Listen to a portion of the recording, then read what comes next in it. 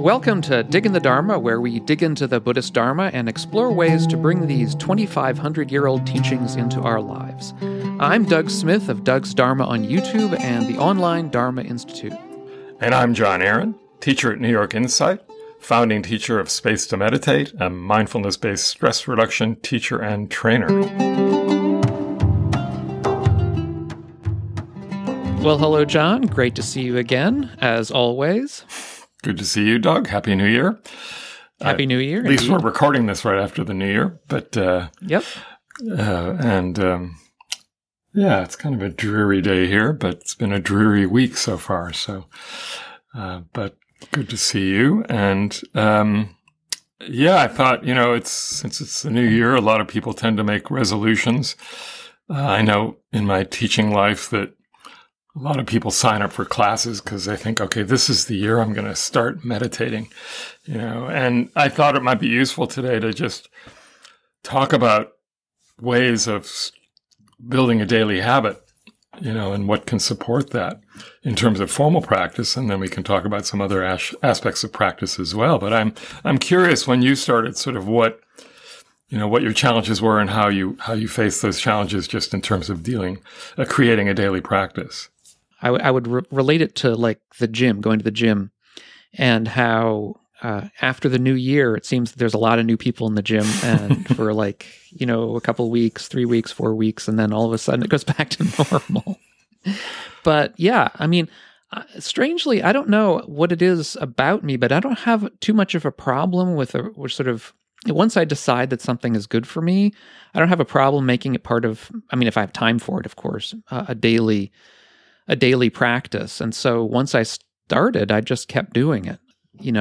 What the hardest part is getting it started. I'll say that is finding that 30 minutes in your day that you're willing to put into something like meditation, let's say. If we're talking about formal practice.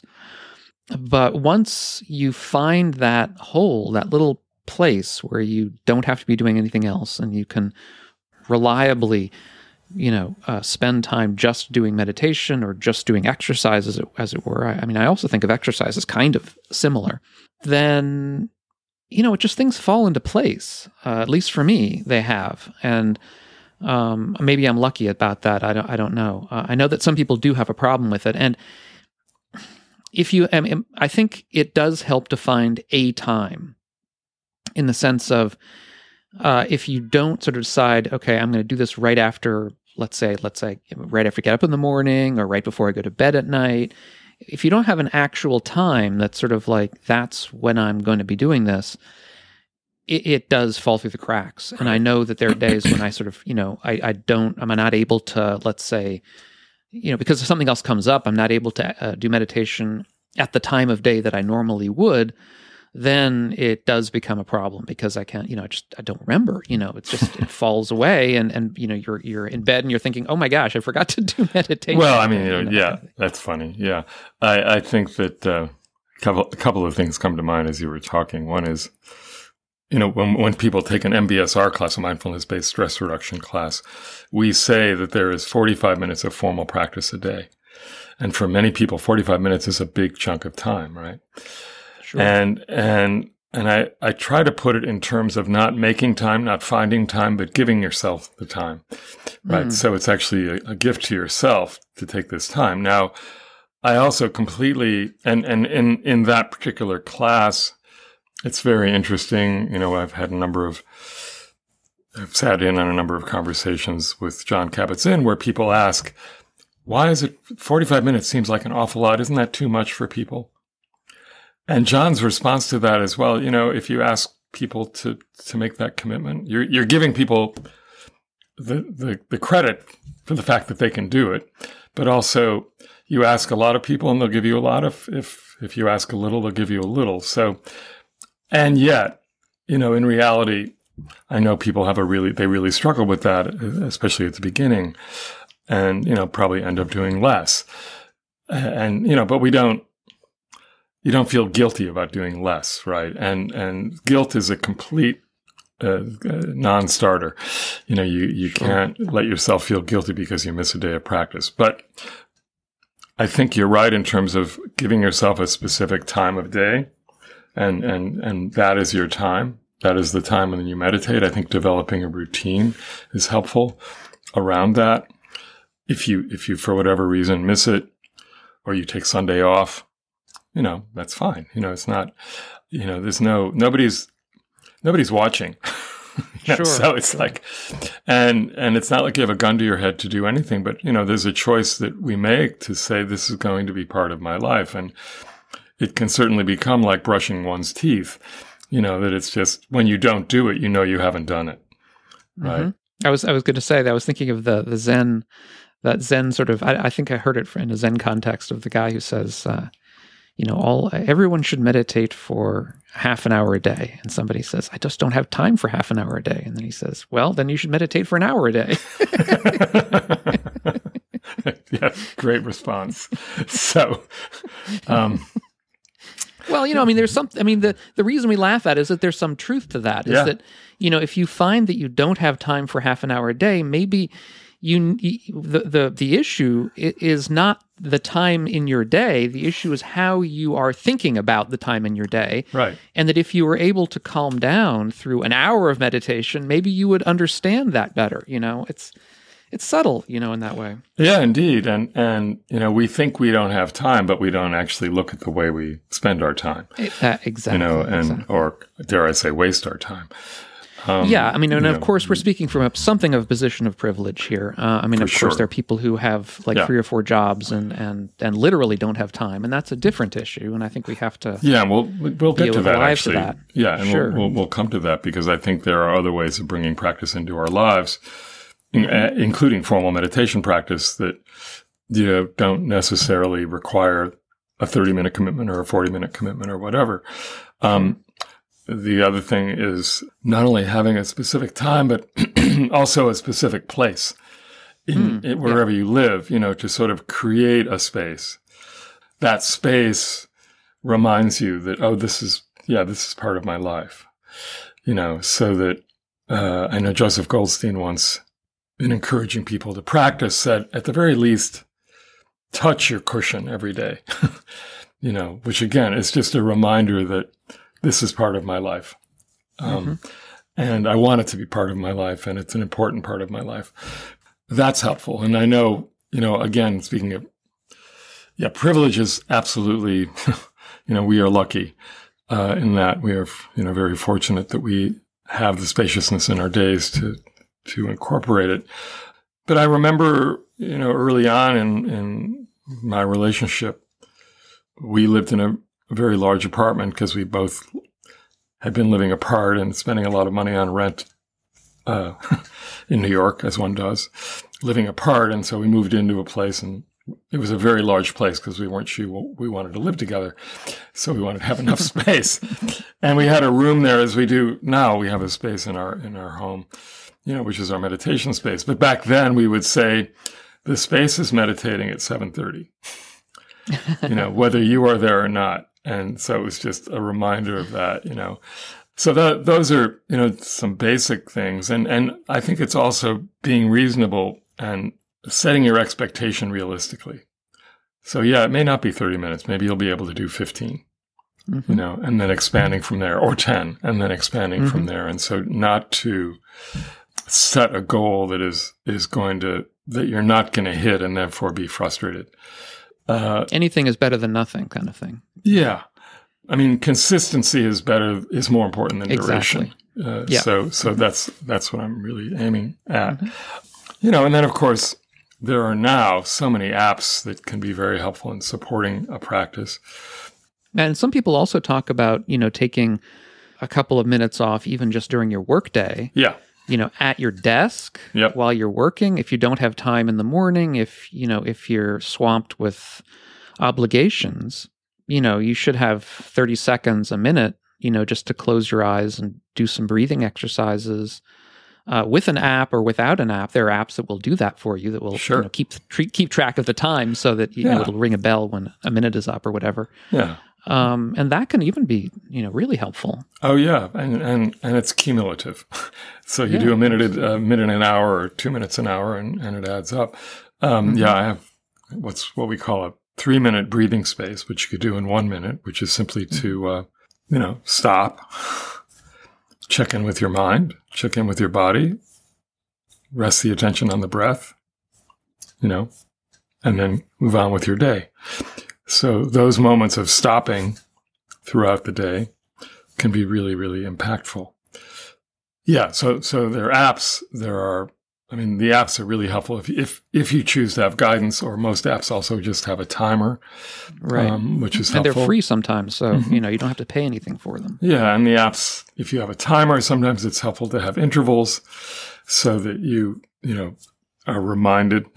Because as we're sitting, the mind is going to wander off, and the intervals just remind you to come back. So those are really supportive, I've found. And I just say one of them is called Insight Timer, that in case people want to know of some names. There are famous ones as well that you have to pay for and so on. But that's Insight Timer was one of the first, actually, and it's the problem. Not a problem, but the challenge with Insight Timer is that it's become so huge. In terms of like how many different meditations there are in there, you're going to be lost. You might be lost, unless there's a teacher there. I have a couple of things, but I haven't found it to be, for me, I use their timer. Let's put it that way. I use their timer too. Exactly. But there's some great teachers on there as well. If you can kind of sort through all of it. 10% Happier as guided practice. Headspace is another famous one, or well-known one. Upayati and I were in London once and walking through one of the gardens of London, and we would see people like with headphones on, and they would be sort of standing in front of a plant. And we just imagined that they were, listening to Headspace, which is a British-based app. And we had this brilliant idea, which was to come up with an app called Spacehead. And, people would just listen to it and space out. But I had also a comment with someone, so as you know, we have a daily meditation offering in person, in live, that actually a few of our podcast listeners have come to. It's over Zoom, isn't it? Over Zoom, yeah. But there was one of the regular participants today who spoke up was saying, it was an older woman, saying that she's always had ADHD, attention deficit disorder, and at some point a number of weeks ago, I must have said something to the impact.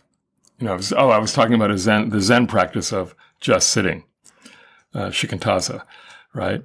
And where you just sit, you don't try to do anything. You just sit and see what happens. And she said she found that incredibly helpful, because whenever she tried to be with the breath or tried to just be with the body sitting, the physical sensation of the body sitting, she would just, the ADHD would kind of take over and her mind would take off. And so now just sitting, the mind is doing what the mind does, but she's able to observe the mind doing what the mind does and not get engaged with it, and that's really what practice is to some degree. However you are practicing, remember the options you have, right? So there are times, when somebody will say, I've been practicing for years and I still can't keep my awareness on the breath. And I'll say, well, so stop trying, just try something else, or just open the awareness or just sit, so that you're not, it's a gentle practice. Nothing is forced. It's not, unlike, say, working out in the gym, where there needs, there's no pain, no gain, right? I would say that when we're talking about cultivating a daily practice, it's not about pain. It's not about forcing anything. It's just simply giving yourself the time to observe what's happening in the moments that you're sitting without needing to change anything. And yes, of course, if you focus the attention on the breath or on the sensations of the body sitting here, that's going to, cultivate a certain stability of mind, which is important. And some days you'll be able to do that in 20, 30 minutes. Some days you won't.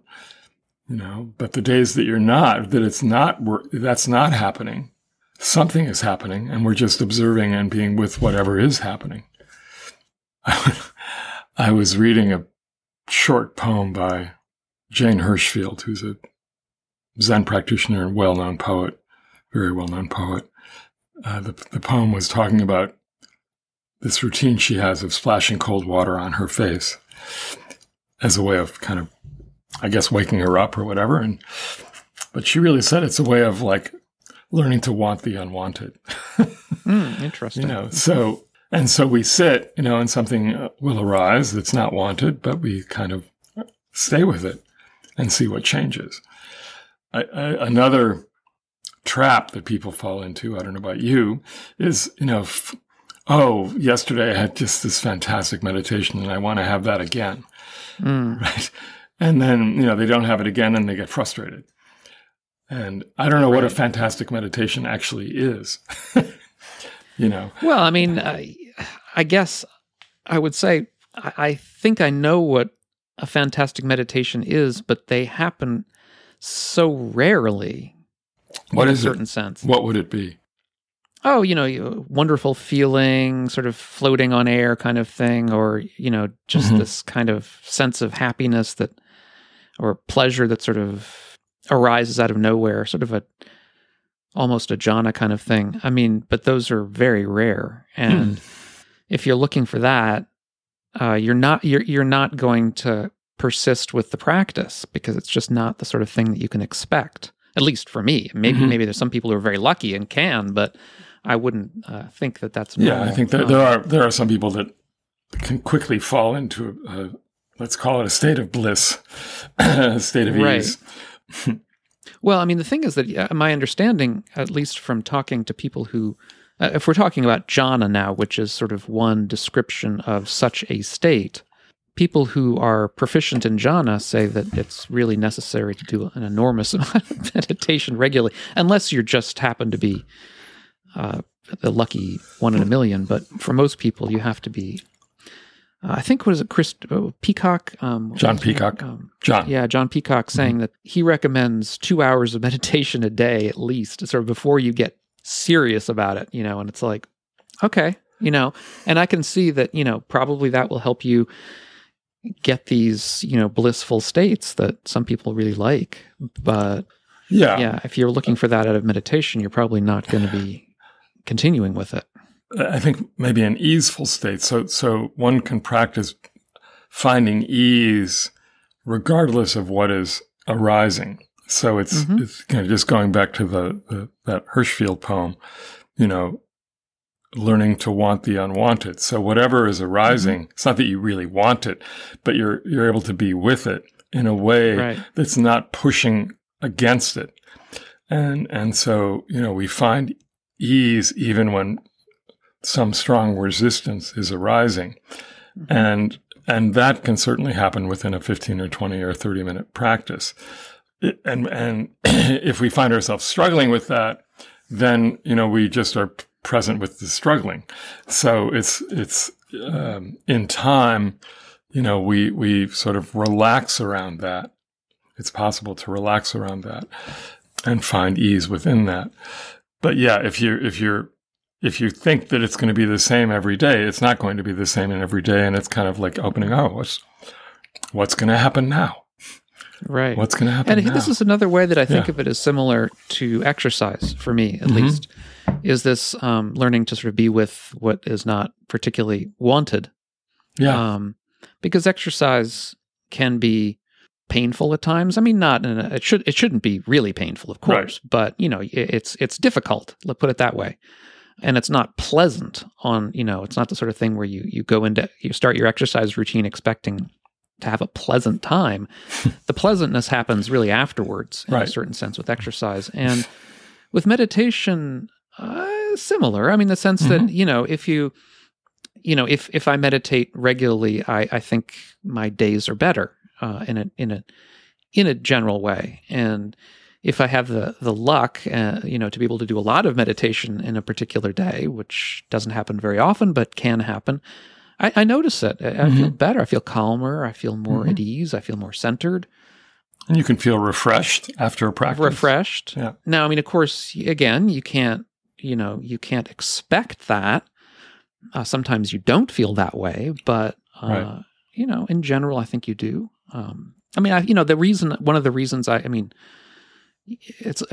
again, like exercise, one of the reasons I continue doing meditation regularly is because I find benefit in it. If I didn't find benefit in it, and that's, this is where the sort of the Zen thing about, we're not going for any goal it's a very good, skillful means of approaching meditation, because if you go into it expecting a certain end, you're often going to be disappointed. On the other hand, there's a flip side to that. There's the other side of the same coin, which is that, really it's true. I mean, at least for me, if I didn't feel that it was beneficial, then why would I keep doing it? I mean, honestly, because it is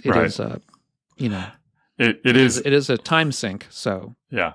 It is interesting, though, because just going back to Headspace, a number of years ago, they had obviously got a big infusion of capital, and they started promoting it on the subways in New York.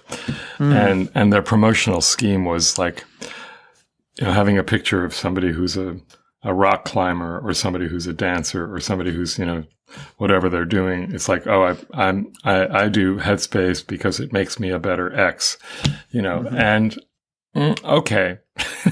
How about just a better person? It's just like, if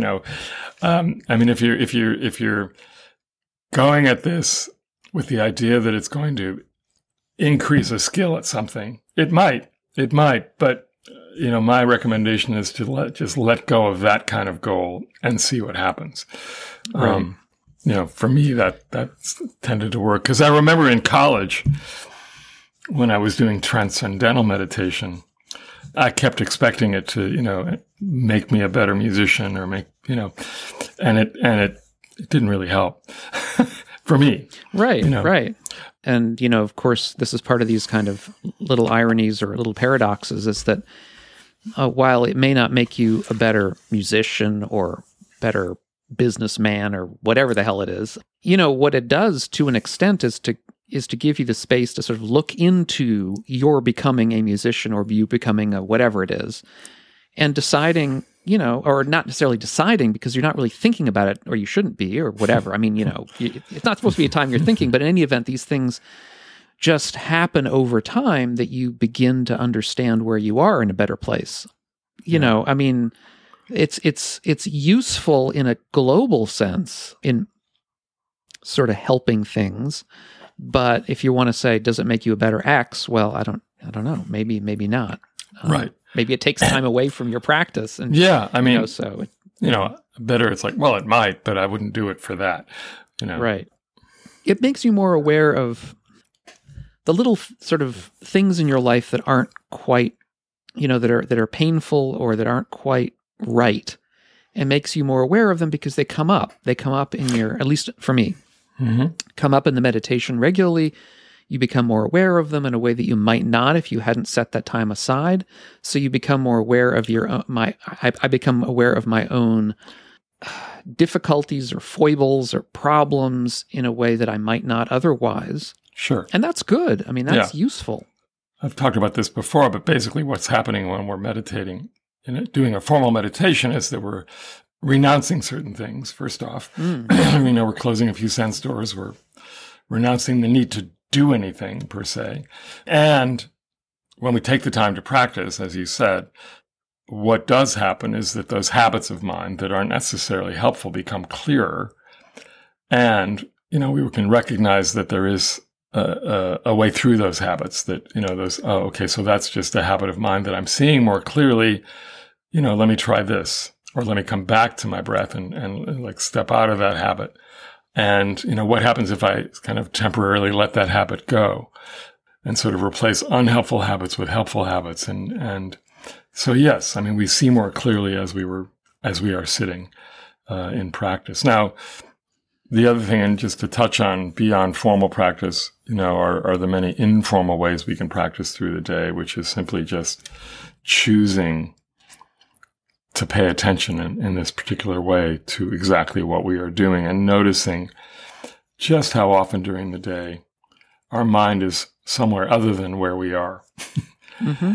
in a way, it's hilarious when we see that, right? It's like, oh, here I am, brushing my teeth or washing the dishes or driving, or whatever, even riding a bicycle, and your mind is off somewhere else. It's kind of remarkable when we think about driving or riding a bicycle that we don't hear about more deaths than we do. But, what is it like to just drive? What is it like to just brush one's teeth? What is it like to just wash the dishes? And as you make that sort of choice to really be present with what you're doing, you see how often the mind wanders off, and you realize, oh, wow, the mind, it's a poem called "My Mind Has a Mind of Its Own," that you just kind of like are drawn, the mind just takes off. And it's not like you decided that it's going to take off. It just does that, right? Yeah. And then there is a sort of volitional choice to bring it back. Yeah. I mean, this is one of the reasons one of the interesting things about the word for mindfulness in Pali, which is sati, which literally means memory. Yeah.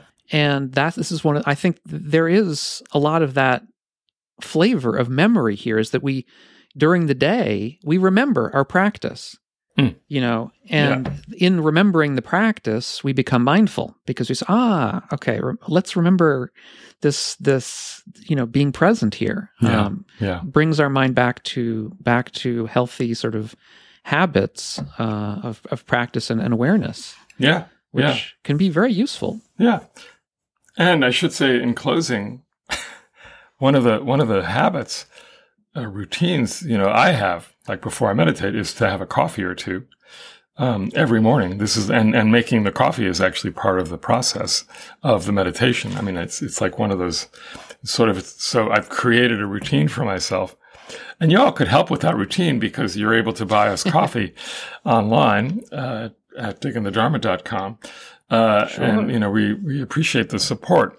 But, truthfully, just sitting for a cup of coffee can be a type of meditation. And we can just, in that moment, we can have our coffee and be thinking about saving the world, or we can have our coffee and just have our coffee.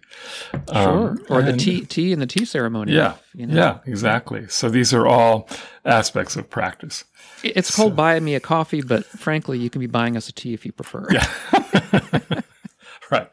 In any event, we appreciate your being with us today, and hope this was helpful if you're trying to develop a habit. And feel free to send your comments to us at diggingthedharma.com on how you support your meditation habit, what's helpful for you, and let us know about your own practice. Yeah, and we'll share it with our listeners. So, yeah. So, all right, friends, enjoy the rest of your week, and we'll see you next week.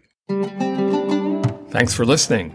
If you enjoyed this podcast, please leave a comment on your local podcast directory. And check us out at diggingthedharma.com, where you can send us comments and even buy us a cup of coffee or two. Check Doug out at dougsdharma.com and John at johnaaron.net. Thanks again, and see you next time.